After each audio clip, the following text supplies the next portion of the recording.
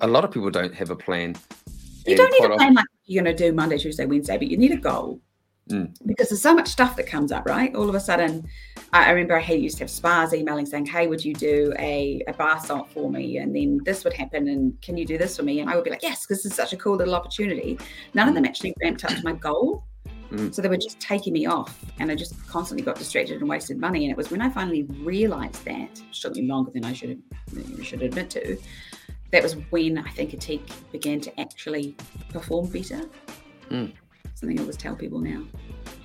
That was our amazing guest, Brianne West, an exceptional entrepreneur from New Zealand. She's the founder of Atik, a regenerative beauty brand, which is now sold in over 22 countries. She has won so many entrepreneurial awards, it's hard to name them all, but I'll start with two. 2019, she was New Zealand Young Entrepreneur of the Year. In 2020, she was crowned One Young World's Entrepreneur of the Year as well. It really is an awesome conversation, and she shares so much knowledge. So if it's you out there who've just started your entrepreneurial journey, or you're a small business who's just started, or maybe you're thinking about starting, this is a really good podcast for you to listen to because Brianne shares so many insights. She also talks about her new startup called Nous, where she supports early stage startups with a purpose. Through consultancy and investment, she helps scale purpose-led brands. So if that's you out there, maybe reach out to Brianne through her new venture, Nous. She's also one of the speakers at SMENI Growth in Wellington in July. So without further ado, let's get into the podcast. Kia ora, Brianne. How are you? Kia ora. How are you doing? I'm very well. Hey, I am always recording this podcast from the centre of the North Island in New Zealand, Aotearoa, Rotorua. Whereabouts are you? Ōtautahi, Christchurch, where it is, for once, not raining. Can you tell us what your first ever paid job was? And that could have been a paper route, working in the dairy or whatever that might have been.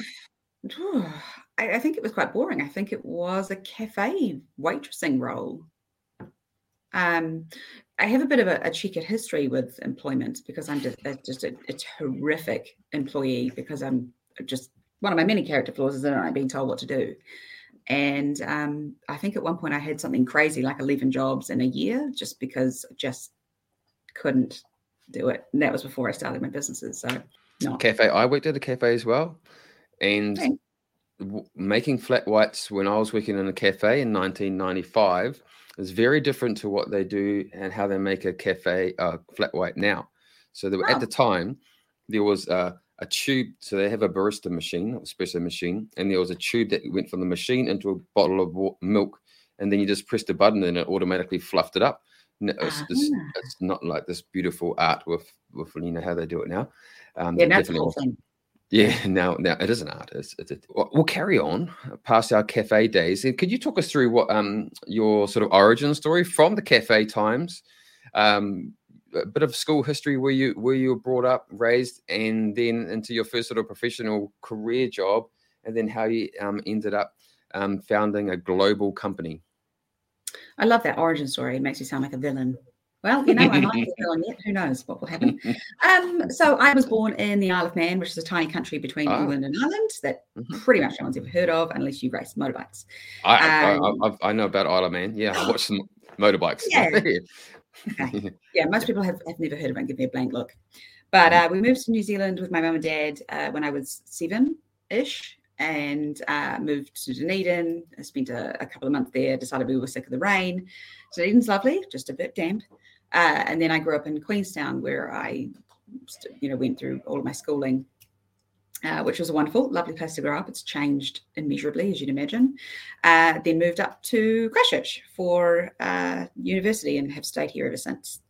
I always knew through my entire life that I was obsessed with science and animals. And what I didn't really give a name to was the idea of business changing stuff. So I started a pet detective agency when I was 8. I started an art gallery when I was, like 3 weeks later, which was really just dotting paintings all around my poor babysitter's house. I did a lot of stuff like that because I really like the creative aspect of things. But then throughout my high school period, didn't really do anything too exciting. I liked school, but didn't really knuckle down. Was too distracted by everything else that was going on, too excitable. But I still loved science and knew I was going to go to university. So moved up to Christchurch to study biology and a bit of chemistry thrown on. And on that very first day, I remember getting home from my lectures and being all excited to share it with my new flatmates, and they were all at work. And I thought, well, that sucks because I don't want a job, but I do need money to live. So I started a cake decorating company. Now, you'll note I don't have a cake decorating company now because I can't decorate cakes. My mum can. She's a fabulous cake decorator. And I mean, I can ice them, but I'm certainly not going to craft you a 3D dragon, right?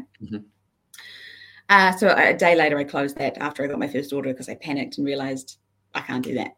And that was when I started my first cosmetics company, which was just like a bog standard liquid shampoos, conditioners and stuff. It was called Pure. I sold it on Trade Me message board of all things. And on Facebook, like Facebook was different back then. Obviously, it was just more about connecting with friends and family. It was not the commercial entity it is now. And then I got bored of that. So I started a second company called Tub, which was a spoonable fudge, so a confectionery company, which was like equal parts chocolate, butter, sugar, frickin' delicious. Whilst I was still running Pure and at university, dropped down to university part-time, like barely part-time, just I had no time to do anything. And then I realized that I was actually bored, rigid still. And to me, it wasn't running the business. It was running a business to solve a meaningful problem, whether it's social or environmental. I sold both those businesses. It didn't make me any money to start the next one, unfortunately. But a day or two later, I came up with the idea of a teak, which was combining a product that rid the world of a wasteful product, plastic bottles, but also operated in a way that was as fair and kind, as equitable as possible. And that's where it began. So based on my research, that was 2012 and you're doing this in your kitchen. So can you tell us, like, how do you, like, Pure, you've obviously got an entrepreneurial spirit where you've started Pure. And what was Pure? So how did you make that? Was it 100% designed by yourself Yeah. So I just did loads and loads of research. Obviously, the university degree was helpful. Chemistry was obviously helpful. And I had all my school study too. And I just taught myself. It was very basic products to begin with, and it evolved in complexity as I went through the cosmetic chemistry journey, really. But yeah, I formulated everything in my kitchen. Learned things like aseptic technique and how to formulate things safely and how to put through registration of that sort of thing. And yeah, very self-taught. So entrepreneurial journey is a tricky one, I suppose, and like our listeners, that they've heard it, that I'm on that journey at the moment as well. What were some of the factors that you thought were the trickiest and that were surprising for you, that why they're tricky for you, like whether it was the books or the marketing or the getting your product into people's hands or whatever that might have been? I find a lot of people are frightened of marketing, but to me, marketing is just having a conversation with people about stuff you're passionate about. So that's always been the bit I like. Financials, hate it less now. Hated it back then because I didn't understand the importance of the story it was telling me. So I never really paid attention to it. I do my zero reconciliations about 14 months too late and then not remember what each transaction was for. My poor accountant, so patient. So I hated that, but it did teach me a lot. Those early two businesses taught me a lot to take into a teak. But actually, I think the biggest issue was sourcing. So we used a lot of fair trade ingredients wherever possible, and they were the easiest things to source. It was the more commoditized ingredients that became a real problem. And often, actually, I very clearly remember, I think in the first or second year, I had a very critical ingredient that's in most of Atik's foaming products. And our supplier said, yes, I've sent you a ton and it's on the way. And it just never turned up. And that guy just vanished with my money. And I missed Christmas. And I remember being really surprised at how complex supply chains are. And I know anyone who's ever managed a supply chain will be like, yeah, obviously. But I didn't know that back then. Lots of things have surprised me. Things I thought would be hard have not been, and vice versa. So what was the original plan with Atik? And how has it changed from your original building something in the kitchen to where it is now? Didn't have a plan. Never used a plan. I'm now a big advocate of the likes of a plan on a page, which is sort of a template I put together to help people, but I never had one. I wanted to save 1 million plastic bottles by 2020. And if I'm perfectly honest, I didn't think that was a doable thing. I kind of put it in the category of like VP being like, we'll be carbon neutral by 2050, whatever that means. It means nothing, but it was kind of evolved. It was an experiment. I didn't even know if people would like the idea or let alone the products. And it turned out they did. They understood why you wanted a product like this. And it grew beyond my wildest dreams. So it was about 1.5 years when the kitchen became a real hindrance. You know, I couldn't make more than I think it was about 15 bars a day, which is laughable. So I hired a friend to help me wrap and pack orders and bars, which was wonderful. But it got to this horrible point where we needed to move into a factory or quit. And I was really worried about taking that next step and, you know, signing up to a 2-year lease and what that would entail and the financial penalties. And that was when I met a business mentor through university competition. And through sort of working with him, he gave me the confidence to go and do that next step. But I still didn't have a plan back then either. So what was, I don't have a plan. I don't think a lot of people don't have a plan. You don't need a plan like you're going to do Monday, Tuesday, Wednesday, but you need a goal because there's so much stuff that comes up, right? All of a sudden, I remember I used to have spas emailing saying, hey, would you do a bar salt for me? And then this would happen. And can you do this for me? And I would be like, yes, because this is such a cool little opportunity. None of them actually ramped up to my goal. So they were just taking me off. And I just constantly got distracted and wasted money. And it was when I finally realized that, which took me longer than I should admit to, that was when I think Atique began to actually perform better. Something I always tell people now. So 2012, you were in the kitchen doing 15 bars a day.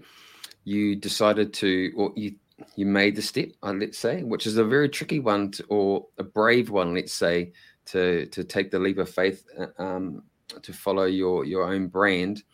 You went into some type of warehouse. What was?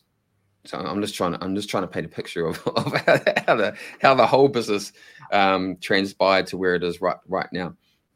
So how daunting was it for you to take that first step from going from kitchen to leased premise? And side note or comma, who was your first ever employee to help you get that way? I don't have a very good memory. And I don't remember it to be hugely daunting. Good. But so to give you a bit of context, with Tub, I had stupidly signed a large lease based off demand. The only problem being that I couldn't actually service the demand because I couldn't make enough product with Tub because the demand was bonkers for that product. It was delicious. So it was flawed in many, many ways. And I didn't have the experience or the support around me who knew how to tackle those problems. So I was a little bit gun shy when it came to signing a lease because I really didn't want to end up in the same situation again. So it took me longer because of that, but I don't think I was actually frightened of it. And I remember moving day because that was amazing because I think I just sat on the floor before we'd even moved all the furniture in. I just painted it, so I was probably high off paint fumes. And I just remember sitting there thinking, this is my own space that I can go whenever I want to. I can work late. I can... It's not going to interfere with anyone at home because I lived with my then boyfriend at that point, and he was sick of being covered in shampoo. We were all sick of being covered in shampoo. So it was such a good feeling. But it was, it was scary signing the line, but I had a really nice landlord, really, really nice guy who was very supportive of the whole thing. So that was very helpful. And my first employee was a friend. In fact, most of my first sort of 4 or 5 of them were really. And she worked out of her house. So this was pre-factory. She worked out of her house wrapping bars. She had children at home, and it was a nice, flexible lifestyle for her. But I took over her house as much as I took over mine. So it became just as intolerable for her, I think. Yeah. So you moved into the warehouse. So talk us through the next few years. So what year are we talking now? Is this 2013, 2014? It would have been the beginning of 2014, I think. I'm not sure. So we tootled on for the next year or so. That must have been the end of 2014, actually, sorry.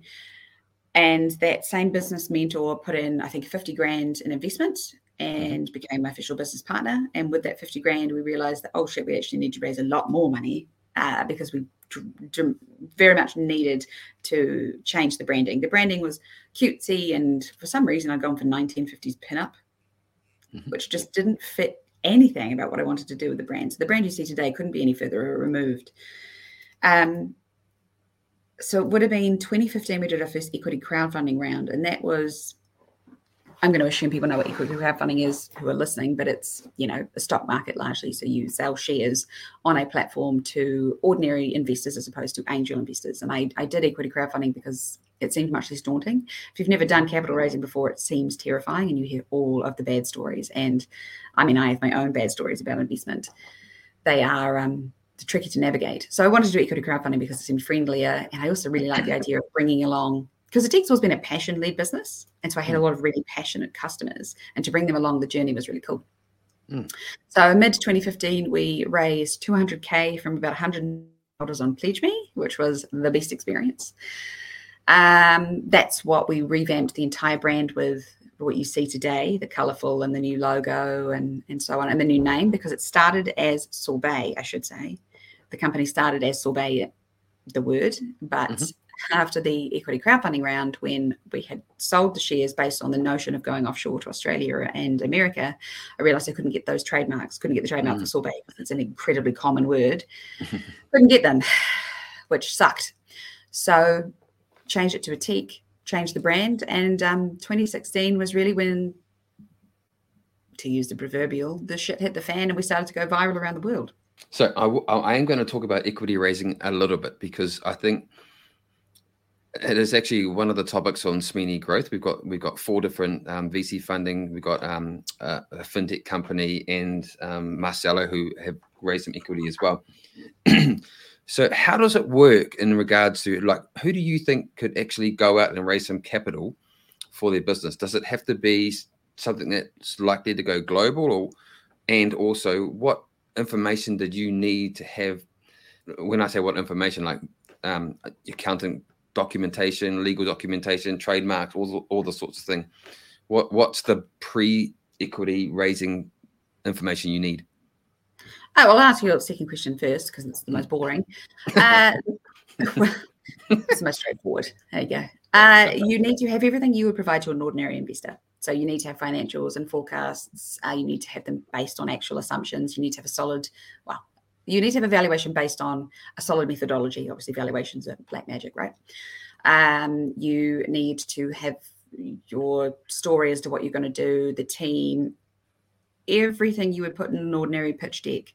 And I think you really need to be I don't want to say even more transparent, because it means, it sounds like people are misleading angel investors, but there seems to be this little undercurrent of, because they are, and I don't like this term either, but because they're unsophisticated investors, i.e. they've probably not done this very often, they don't know what to ask, you can pull the wool over their eyes. And I think that's kind of a despicable attitude, because these are people whose money, that probably means more to them than an angel investor because they have less of it.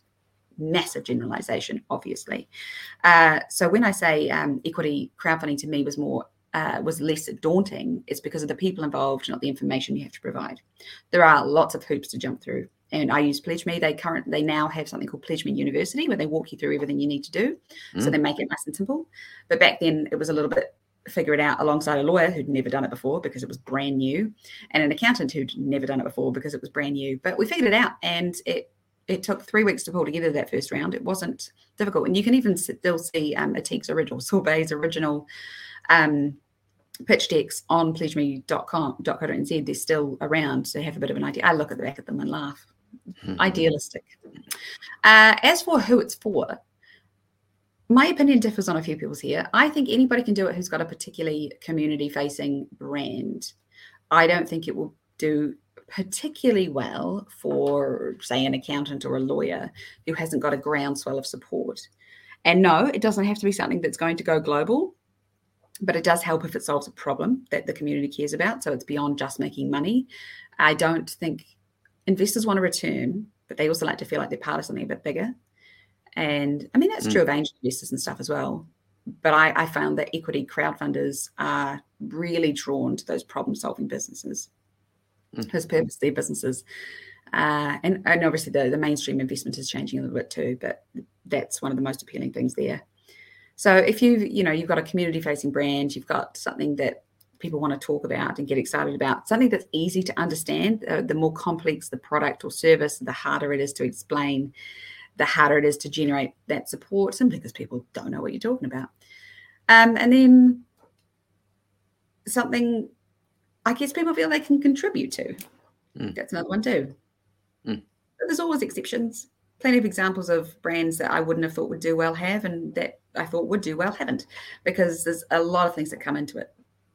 Evaluations on equity crowdfunding, I have seen some of them have been laughable, and they don't get funded because of it. You have to be realistic.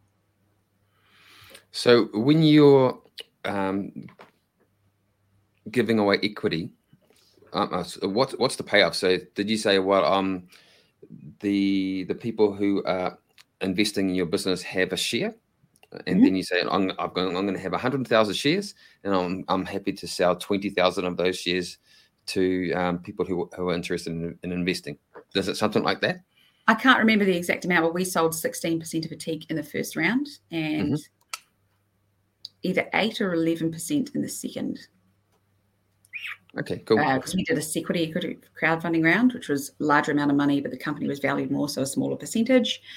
And we got an additional 200 shareholders in that round, from memory. Cool. Good. So for those people out there who do not know, don't jump onto PledgeMe. You'll be able to see the first ever pitch deck and get a better understanding. And the university is a really good idea. Also, NZ Trade and Enterprise, I think they have some. They do have some really good resources on their website as well. And if you still need to know more, we have a VC funding panel and a workshop as well about how to create a pitch deck, how to pitch your business to VC fundings or any sort of angel investor or any sort of investors as well. So we'll move on. What I didn't ask, and I might have to creatively edit this one, is that, can you explain to our audience exactly what a teak is? Oh yeah, it's funny, I forget that, which is almost arrogant because I just assume people will know. So a teak is a regenerative beauty brand, and by that I mean we give back more than we take. But what we do is produce bars of product like shampoo, conditioner, moisturizers, everything you use in your bathroom or your kitchen almost. But we do it in a plastic-free way, so they're not liquids, but they're not soap. It's as if you poured a bottle of shampoo or conditioner into a saucepan and boiled off all the water. We've got the active ingredients in a block so that when you head in the shower with your bar of shampoo, you swipe it down your hair and you've reactivated it if you like. Yeah. Brilliant. And so then your original plan was to remove 1 million bottles out of the world, let's say, by 2020. What year did it actually happen? 2018. 2018. And I've heard another goal of yours, which is pretty aspirational. What's your next big number? Oh, it makes me feel a bit sick. 500 million by 2030. 500 million bottles. So how do you calculate? So every time you sell a product, is that equates to being, okay, I've removed a bottle because someone would have bought a bottle of shampoo rather than basically. Yeah, so each product has a different concentration based on a variety of different factors, and therefore displaces a certain number of bottles. So over the last 11 years, has there been a particular time in your career where it's been really, really, really challenging for you? And not, you don't have to, I suppose, describe what the situation was, but how did you manage that internally? If you have anxiety or if you wake up in the middle of the night and keep freaking out about things, can you explain a situation that you might have gone through and how you sort of overcame it? So many people have anxiety now. I just kind of think it's a human condition, and the people without it, they're the weird ones, right? I'm actually a much more anxious, neurotic person than I think people think, which is kind of funny because people say, oh, you're always so together. I'm like, who are you looking at? It was very sweet. But challenging moments consistently, many of them, and a whole variety of factors. But what I found over time, so even a small problem would really rattle me 2012, 2013, 2014, right? And now I have built up resilience to the point where it has to be a pretty big issue to really rattle me now. And I think the way you get through these challenges, or the way I got through them, is I have quite an intense emotional reaction for a short period of time, which I think I prefer than to a milder one for a longer period. So I will catastrophize, if you like. Say, I can't even think of an example. I don't know. Say we had a bad customer review, because they used to really bother me because it feels intensely personal. I got a really bad customer review, say, and some people get very vicious. So it's not that they don't necessarily just dislike the product. They hate you and everything your business stands for. And they're going to tell all their friends that you suck and you're a miserable person and a terrible business. And you might think I'm exaggerating, but no, we've received reviews like that simply because the shampoo didn't work for them or whatever, right? And those sorts of things used to shake me to the core. And I used to think, well, what am I doing? This is pointless. Everybody hates me. I'm going to go back to the garden and eat worms. You know, it used to be all encompassing and quite an emotional reaction. So the way that fades quite quickly, and then you start to think about it a little bit more logically. Obviously, we have this many happy customers. We have this many good things. I have this much support, friends and family around me, and you just move through it by sort of feeling the feelings, allowing yourself to. But after a certain point, there's no more, and you're not just going to dwell on negative cycle of emotions, if you like. Then I'm going to think about this logically, think about facts. And something I found really interesting. So my riding coach, I'm a horse rider, my riding coach's mum is a life coach. Now, I'll be honest, a couple of years ago, I thought life coaches were just sort of like warm and fluffies, and they didn't have tangible, helpful things, which it was my ignorance, no reflection on them. But she taught me this really helpful exercise, which I try and tell as many people as possible. So if you're feeling a certain way about a situation, write down on a piece of paper as many things that you know to be true about that situation. You know, whether people, you know that somebody hates you for this, you know that they're thinking this, or they're telling everybody this, or you're a failure because of this, right? And then go back to that piece of paper and go through each one and see how many of them are irrefutable facts backed up by evidence versus your thoughts and feelings about a situation. And almost every time you find out not one of those single things you're worrying about is actual truth. It's just something your brain has made up because our brains hate us. And that, I find, is a really useful thing to get through a challenging situation, regardless whether it's personal, professional, or what. So how many times did you actually have to go through that process of writing things down, or now is it just a mental checklist? You know, is that actually true? No. I only ever did that for the big ones. You know, I've only done that a few times, but I think I do. I guess do it mentally. If I think something now, everybody in the room hates me. I'll think, well, we know that's not really true, don't we? Most of the people in the room don't know who you are, and they don't care, because nobody cares about you as much as you think they do, because they're far too busy worried about everyone else hating them. Like I said, our brains are very bizarre places that I don't think like us very much. And my dog's barking. I'm at home, so my dog's barking up on the fence up there. I can see him. In regards to I've had the pleasure of having now 86 guests on the podcast, and they all sort of, there's no one that says that they've not had an issue, and no one says that they never, it's consistent challenges come their way, and you just get more experienced about managing them, I suppose. Internally, there's payroll, there's brand, there's reviews, there's all these different things that are coming up that can sometimes impact the way that you live, or the way that you think, or the way that you sleep as well. But just, you got to learn to try and navigate them. But you're not alone. So if you, for anyone out there who's going through those periods right now, just reach out to one of your friends, have a chat. I had a really cool reach out from one of my friend's wives the other day, who said, "Hey, look, can you reach out to X person, because he's really not in a good space." So we instantly dropped my stuff, went and had a cup of coffee. We just went for a walk and had a talk. And so for anyone out there who might be going through that now too, just reach out to someone. Don't bottle it up. Please don't bottle it up. It's really good advice. You do feel intensely isolated, because there's very few people, unless they're doing something similar, who can understand what it feels like to run a business and to put everything on the line. That's just why there's so many, founder meetup groups, which I think is a really nice thing to take advantage of. And a lot of people don't. I actually don't.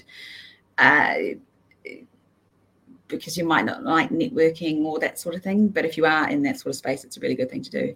What resilience is, it's not learning to rely on people around you. It's understanding that you have the ability to overcome any problem. It is developing faith in yourself. It is not developing faith in your understanding and your knowledge to therefore solve every problem. It's developing the belief in yourself to overcome any problem and to go and find the solution so that you can handle anything, because you can keep yourself in check to go and find the information. It's almost like prior to developing that resilience, you're more afraid of your reaction and your inability because you've never done it before. But developing resilience is developing confidence in yourself to handle anything that comes your way. And we're not born with it, I don't think. Some people might be. Or some people might be more used to it, depending on what sort of things they went through in their childhood, whether they've gone through pressure situations in sport, or been bullied at school, something like that, or whatever it might have been, and you've had to go through a process to be able to get to the other side and work it out. So some people might have just done it for longer, maybe, than it is. That's very true. Yeah. Then just know how to manage it better, because I think some people just don't care about anything, and then they're disillusioned by things that are going to come their way. So personally, I feel that if you've got something that's bugging you all the time, accept it, let it go, but understand that you need to be practical about how to manage the thing that's telling you to do something as well. So don't just be oblivious to a potential issue, and especially in your business, that might come your way. Never ignore something because it's easier to learn that one. No. And so actually there's last year I reached out to Xero. Xero has this thing called XAP, Xero Assistance Program. So if anyone out there, it's free. I think MYOB actually has one as well. So two different similar sort of things. Smiling Minds is a really cool app. So reach out and go at XAP. You can reach out to them through their network, and they'll link you up with Benny Star, and then they'll have a bit of a chat with someone, and then it's really helpful. So anyone out there, you can do that. Nice. There's heaps of amazing tools out there. We'll move on. We'll move on from this one. So what are you doing now? Like, talk us through a day in the life of Brianne, and where you're looking to go in the future as well. Well, I stepped down as CEO of Atique. I think it must be about a month ago now.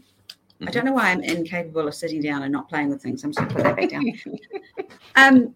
So I stepped down, let's say a month ago. It was basically time. The company had got to the point where it's kind of established and stable, and it's not as interesting for me. So I am currently working on a secret startup that I'm not allowed to talk about yet, but I'm going to start soon.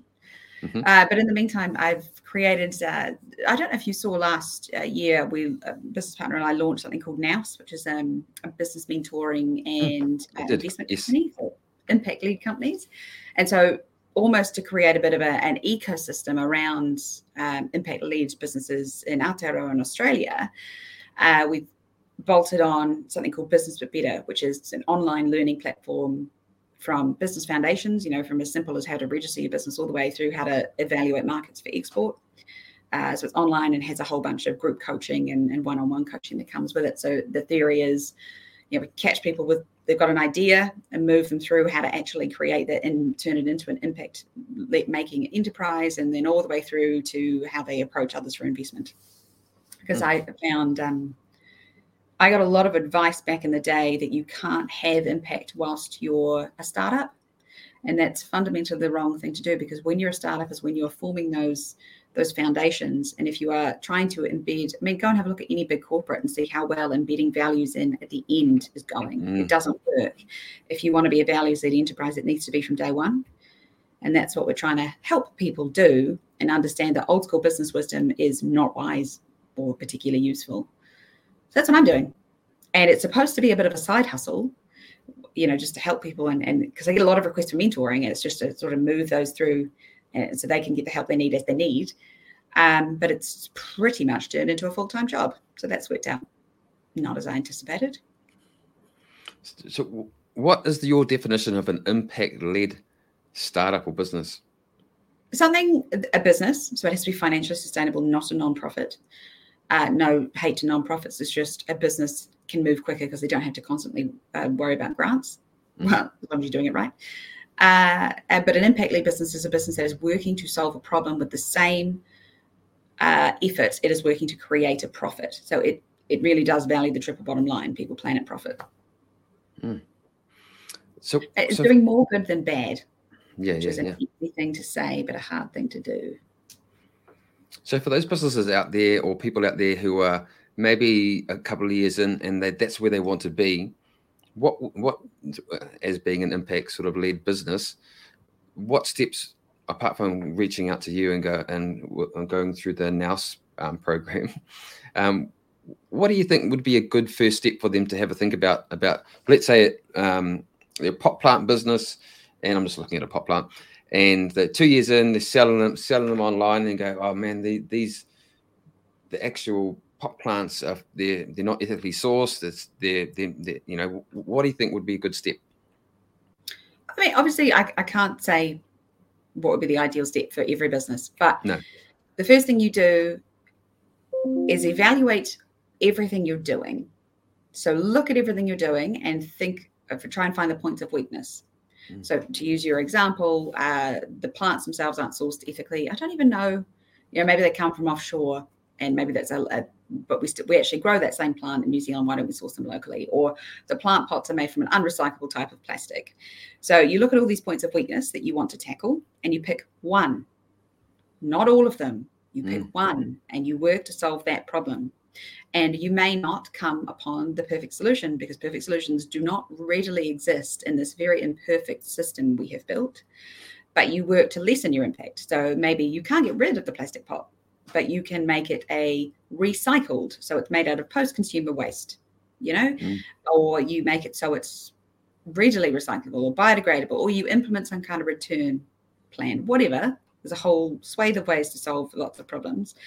So once you've tackled that one, you've not only got something to talk about from a marketing side, which is exciting and good for your customers. So there's a business side to it, but also it gives you confidence again in your ability to solve that problem from a sustainable lens. And then you go on to the next one. And I always recommend people start with the easiest first. Everyone wants to go and rush headlong into suddenly getting rid of all plastic out of the supply chain, which is impossible, or becoming carbon neutral, which is nonsense. You are so much better off, and you will have so much more impact if you tackle the problems that are specific to your business and then talk about it to your customers and get them along the journey with you. Nice. And if you want to solve a problem, it is much harder to, it is nice and easy to implement policies, if you like, in place like that I've just talked about. If you want to create a genuinely impact-led enterprise, you have to be at the heart of it, solving some kind of big, meaty problem. So to use your pot plant example again, just selling pot plants for 2 years and decided that's not enough. I want to go and create the world's most sustainable pot plant company, right? So you have to have that as the basis of every decision you make. People ask me all the time what I compromised on to get a teak to where it is. And the answer is emphatically nothing. I never, ever changed a value to fit a customer or a retailer or to make life easier, because it would have undermined the very point of a teak. And that is the difference between an impact-led enterprise and an enterprise that says it's impact-led and actually doesn't care. So with the teak and the brand, what were some of the tactics or strategies, or did you have any, that helped get your product in people's hands and in people's showers, literally in people's hands, and here around the world? Was there a single point in time where something just happened and clicked, and then all of a sudden you just sort of exploded? Let's say, maybe the wrong word, but lots of things laddered up to it. So the tactic really for getting it into everybody's hands and everyone talking about it was PR, but it was the fact that we had all of the stuff to talk about. We were so much more than just a shampoo bar company. We had all these exciting environmental and social benefits. All of those laddered up to the fact that press wanted to talk about us because we had lots to talk about, and we were different. So if you get all those foundations right, it's not just some soft, squishy nonsense that makes you feel better. It's actually it's a really helpful business tool. So I talked about in 2016 being how we started going viral around the world. That was due solely to press. And it wasn't even press we paid for. We appeared in the Huffington Post, and we went viral around the world from that one article. It was just talking about the business at large. And that was when Britney Spears, of all people, found us and posted about us on Facebook. and Ashton Kutcher. We never paid either of them. I mean, we couldn't have afforded either of them. People who think that we paid for that are mad. I certainly couldn't afford to. And that was all as a result of having that inner purpose, really, and having something people got excited about. And that just led to greater and greater press and expansion offshore. I might talk to the PR piece a little bit. And let's say if you're a business, any sort of business, what would be a good step to try and create a story that gets picked up by the press that could potentially help your business get into Ashton Kutcher's hands or anybody? If you're going on Facebook, if you're using LinkedIn or Meta or LinkedIn, the ads are expensive, and sometimes you don't have that budget to be able to reach. LinkedIn ads are rubbish. Pardon me? LinkedIn adverts are rubbish. Don't waste your time or money. Yeah, they're expensive, but they're highly targeted though. But they are very expensive. But who do you go to? Like, where do you reach out to? Do you go to Wouldn't a PR? be my first step. I wouldn't reach out to someone first. No? First step would be deciding why anyone should talk about you. So a PR specialist will help drag that out of you. But if you can't afford to, you can do it yourself. And sit down and have a bit of a real serious conversation. Why would somebody buy your pot plant versus the one from Bunnings? What is the differentiation factor? Why are you better? Why are you best? Or just why are you different? They are not necessarily the same thing. What problem are you solving? Who are you solving it for? You need to know all of this stuff. And everyone says this is just marketing nonsense. It's not really that important. It's actually very important. I used to be one of those people who thought it was lame too. Because that will help you understand what's different about you. And then you can create a hook, because the reporter, they want to write about you because they need to write a certain amount of articles a day. And it's hard constantly finding stuff. So they want to write about you, but you have got to make it easy for them by making it worth their while, by giving them something good. Give them something new or exciting that they know a consumer is going to be excited about. Give them something controversial, potentially. Not controversial for the sake of it, but are you as a company standing against some kind of evil Goliath? You know, is it a David and Goliath type battle against Shell Oil? Maybe pick someone smaller with less lawyers. You make sure there is something that's actually worth talking about. And then when you've got that down, write a press release. You need a press release. So this is all I'm assuming if you're going to do it on your own, right? If you can't afford a PR agency, which is fine because they can vary in price. So once you've got a bit of a hook, you have an idea of what you want the story about. It's not just I sell shampoo bars that are made out of a local material. You may get an article out of it in a small publication, but that's not going to set the world on fire. What makes you different? Put it in a press release. I have a press release template actually. But there's millions you can find online, and craft it according to that. And then have a think about where you want it to appear. So have a think about your audience, where your target audience lives, versus the demographics of, say, Stuff versus NZ Herald. So Stuff tends to be slightly more left-leaning. NZ Herald tends to be more right-leaning, more businessy-ish. So who do you want to read it? Do you want a business audience to read it, or do you want a lifestyle audience to read it, or what? And then pick your outlet accordingly and pitch them, and only them, to begin with. And say, I'm exclusively talking to you about this. I would love to see if you'd be interested in talking about it. I'm available for interviews. And you can find their emails usually in their byline underneath articles they've written, or on LinkedIn. They couldn't be easier to find. So finding the journalist is not the hard bit. That's why I think what you need to put all the effort in is to preparing them in advance and making sure you've got the hook and all the rest of it before you go off and get excited about talking to them. Because you've really only got, certainly you've got one chance for a first impression. What advice would you give someone who's asking for advice now from someone like yourself? One of them, get on TikTok. If you have a consumer-facing brand you're selling to people, get on TikTok right now. I don't want to hear your excuses about it being a teenage dancing platform. You should be on TikTok because it makes brands. Second one would be to ensure that you speak up. So a lot of entrepreneurs surround themselves with advisors and board members and so on and so forth, which you should do.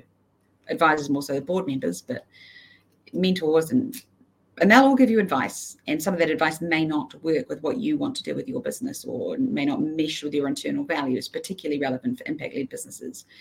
So you need to ensure that even if you feel intimidated, outgunned, you're the least experienced person in the room, or the youngest, or whatever, you feel deeply intimidated and you don't belong in there, you need to make sure you still speak up anyway. I felt like that I feel like that regularly, but I still ensure that I say something and get my point across, so that before we make a decision, we do have all perspectives, because I have wasted hundreds of thousands of dollars, and I'm not exaggerating, with decisions I didn't want to do, but everybody said were the right thing to do, and they weren't.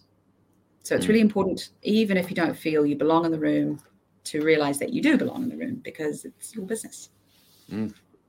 Sometimes those moments when you're like, how did I get into this room? That's the room you're supposed to be in.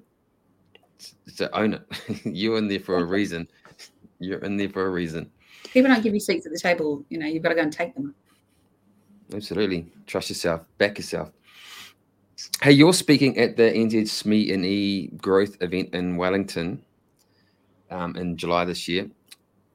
What are you going to chat to our audience about in general? Top line, high level. It'll be, it won't be fully chronological, but a trek along the voyage of starting an impact-led purpose venture in a kitchen and taking it around the world. In a nutshell. In a nutshell. Why is that a saying? Why did we decide that putting something in a nutshell may... Have you ever thought about how weird some of our sayings are? Anyway. Here's another one. I don't want to tell you how to suck eggs. I was like, dude, who sucks eggs? Yeah, I don't get that one either. Okay, Very good question. You need to tell me, because I don't know how to suck eggs, actually. Please tell me. It's bizarre. It's really bizarre. So you're obviously a busy person. What do you do to relax it or unwind? I have a lot of animals. So I live on a lifestyle block, and I'm very lucky that I've got, horses and cows to go and cuddle, and I find that very relaxing. I don't do it as often as I should. I don't unwind very often, but I do a lot of reading. I find that it's relaxing. I don't have good work-life balance, but I'm fine with it as it stands today. And when I'm no longer fine with it, I will go and readdress the balance. I do adventurous things like scuba dive, and I find that, when you're swimming around under the ocean, you tend not to worry about too much else.